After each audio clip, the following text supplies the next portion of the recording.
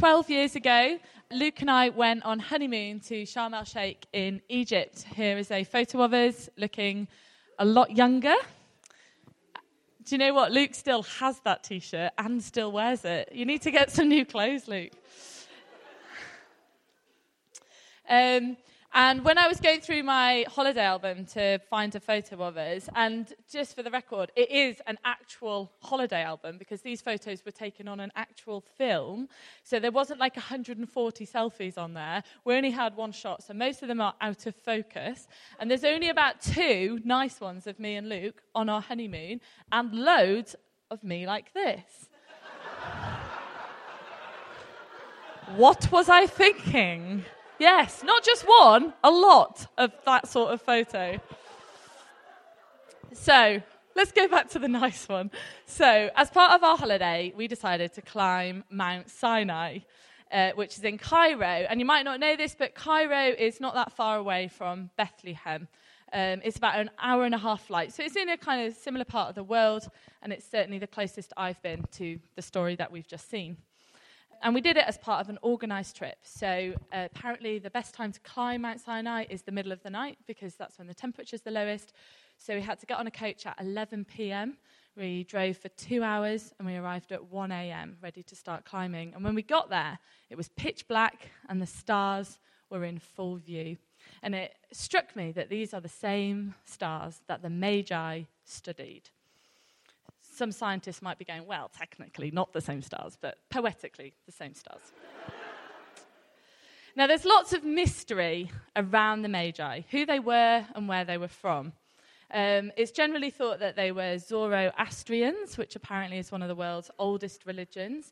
So they weren't kings, as they're sometimes described. They were wise, academic, educated men who studied the stars. And there's also a bit of mystery about where they came from. So many people think that they came from Persia, which is what we know as Iran. So you can see, I'm kind of on the wrong side. I might just move. You can see from this map that where that is in relation. So if you wanted to walk it, this is what Google Maps suggests. It's a 2,500 kilometre walk. But some people think that they might have come from the kingdom of Sheba, which is what we now know as Yemen. You can see a crazy route that Google Maps suggests.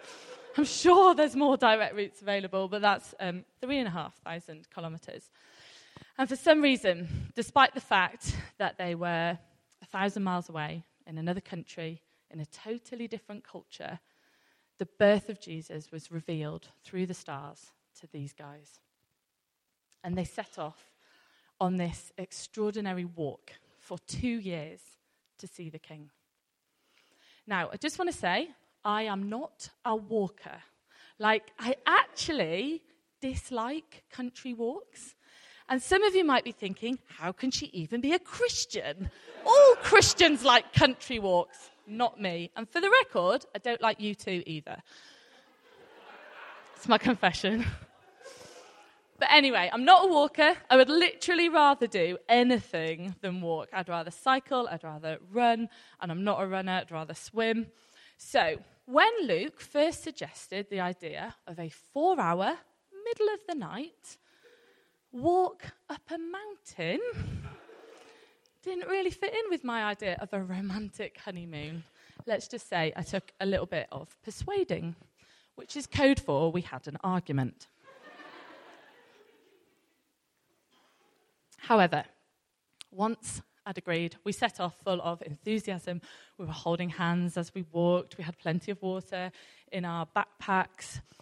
And it was a very, very spiritual place. This was the place where Moses had received the 10 Commandments. This is the place where the burning bush was seen. And there were loads and loads of people walking, all for different reasons. It felt like more of a pilgrimage. My walk at Mount Sinai is the closest thing I have to understanding the journey of the Magi. Mine took 4 hours, theirs took 2 years. It was hard, it was exhausting. There were times when I had no hope. There were times when we sat down and I thought I was never going to get up again. I am a bit of a wimp. Along the way, we passed many camels. This is one of those actual camels. This is like just showing you my holiday photos. You know when you come back from holiday and nobody wants to see your photos? Tough. And so for a small price, you could jump on a camel and get a lift to the top. And it was so tempting just to get that little ride. But no, we wanted to do it on foot. We wanted to say that we had done this on foot. We wanted to tell crowds of people we had done it on foot. And we went through all the emotions. We were excited, enthusiastic, tired, doubtful. Would we ever get there? Temptation, exhaustion, hunger, anger, fear, mostly fear of the camels, because you had to get really close to them. Their heads are like 4 times the size of my head. And the hardest thing to hold on to was hope. Was this even possible? I kept asking. And I can't help but wonder about the journey that the Magi made. My pilgrimage was 4 hours, and theirs was 2 years. And I don't think they really knew what it was that they were searching for. They knew that a king had been born, because they tell that to King Herod later in the story. But did they know what sort of king it really was? Not a king of a nation, but a king of humankind. Not a king who holds power, but a king who gives it away. Not a king who lives in a palace, but a king who is homeless. And the Bible is brilliant, but I wish there was more in there about the Magi, more about their journey through different countries. How did they keep going for 2 years? How did they keep their hope up? Did they lose hope? Did they try and turn back? Did they miss their friends and their family? Last week, as a family, we did a bit of thinking about Christmas, which is coming up, as you know, and we did it with our good friends, the Finns. I think we've got a photo. Look at them. You may be asking, how did we get all 6 kids to look in one direction? Very stressful, let me tell you. Behind the scenes, me and Susie are going, stand still, smile!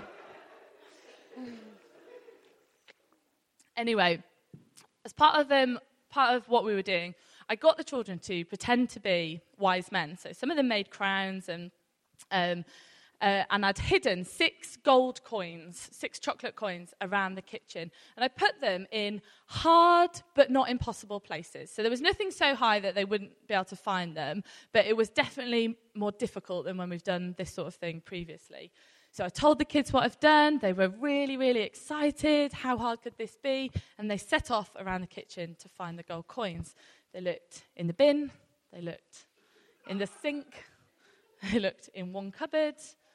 And then they gave up. They wanted a clue. They wanted me to say hotter or colder.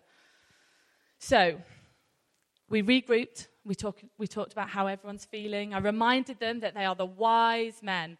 They are going to have to search high and low and for a long time to find the prize. So encouraged and full of hope, they set off again, trying new cupboards, looking under things.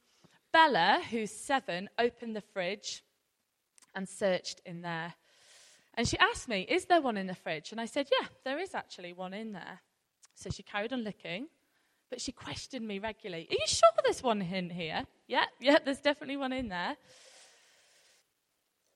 And despite my promise, doubt crept in and hope fell away.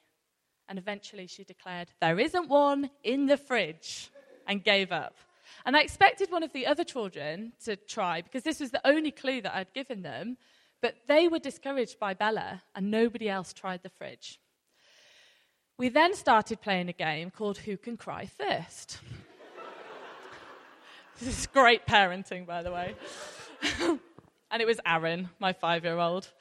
He sobbed and sobbed. He was in despair. He just wanted me to tell him where it was. Meanwhile, Morgan, who's 6, was really angry. Like, he started kicking things, shoving things, declaring everything stupid. So once again, we regrouped. We reminded each other who we are. We're the wise kings. We've got to be tough. We've got to keep going. So they carried on going. But back to my journey at Mount Sinai. Finally, after 4 hours, we reached the top. It was still dark, we had about half an hour until sunrise. So we grabbed some blankets and we snuggled up next to a rock and had a little snooze. And we awoke just as the sun was rising. In fact, we very nearly missed it, but let's not think about how annoying that would have been. And we went round an edge to see hundreds of people just sitting peacefully, calmly, quietly, watching the sunrise over Egypt. This was what we had been searching for. This once-in-a-lifetime opportunity, this snapshot, this moment.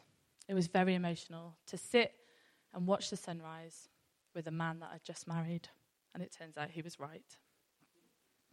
And in our search for the gold coins, there came the magical moment where someone found one. Aaron was first, shortly followed by Ruby. Encouraged and hopeful, Bella returned to the fridge and found hers behind the jam. And Morgan and Josiah found theirs as well. The tears and anger were gone. The doubt and despair was forgotten. And everyone felt very happy and just a little bit smug as they ate their chocolate coins just before lunch. And what about the Magi? How did they feel? 2 years of searching, of following a star, of crossing different countries, different cultures, sleeping in different places every night, eating what they could find, and just relying on each other for hope and encouragement. Finally, they arrived, and we're not told where or when, but Jesus was no longer a newborn. He was a small child or a toddler. And we're told that they entered the house and saw the child in the arms of Mary, his mother. Overcome, they kneeled and worshipped him. Then they opened their luggage and presented gifts: gold, frankincense, myrrh. Their search was over. They had found what they had been looking for.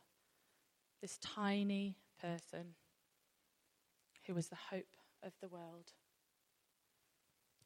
Jesus came to bring hope to everyone. He came for the weak and the poor and the homeless and the sick. He came for those who feel hopeless and those in hopeless situations. But he didn't just come for those in extreme situations. He came for normal, everyday people. What are you hoping for this Christmas? Maybe you're hoping that your child will just sleep through the night. Or maybe you're hoping that your job will get better, or your marriage will improve. Or maybe you're hoping you just get all your coursework done. Maybe you're hoping to make ends meet and not end up in debt. Or perhaps you have hope for someone else. We all have hopes, but when we look for hope, we find Jesus. Not necessarily the toddler in his mother's arms, but the man, the person, and the Son of God. We find Jesus who walked this earth and showed compassion to people and reached out to people. We find Jesus who was so gentle and so kind and so loving. Time after time in the Bible, we see people in hopeless situations, people that can't see, people that can't walk, people that have lost a loved one, and they reach out to Jesus and he shows up. When we believe in Jesus, when we put our hope in him, it doesn't mean our lives are going to be plain sailing, wonderfully easy, and never have anything go wrong. I can testify to that. But when we put our hope in Jesus, the promise of hope is one that God walks with us and he meets us where we're at. Whatever's going on in your life, wherever you are at, Jesus can bring hope and light. I think all of us are searching. We're just in different places on the journey. I've been a Christian for 16 years and I'm still searching for more of what this means, more of who Jesus is. And like children searching for gold coins, it can take a long time. It can be full of mystery and doubt, frustration and anger, pain and hardship. Maybe like me, you've been journeying for a while. Maybe you've been coming to church every Christmas, but you still don't really know what this faith thing is all about. Maybe you've just come today because someone invited you. And maybe you're not searching for Jesus at all. Wherever you are on this journey, whatever questions you're asking, whatever things you're hoping for, let me assure you that Jesus is there to be found. And he is a prize worth searching for. I'd like to finish by praying. I'm going to pray slowly, and I'm going to leave space for you to repeat the words if you want to. And you can do it out loud or do it in your head. We're family here, nobody minds. So let's close our eyes. Jesus, thank you for being a prize worth searching for. Thank you for being light in the darkness. God, you bring joy to our depression. You bring healing to our sickness. You bring life to our death. I'm sorry for how easily I give up. I want to know more of you in my life. This Christmas, be my hope. Please be with me. Amen.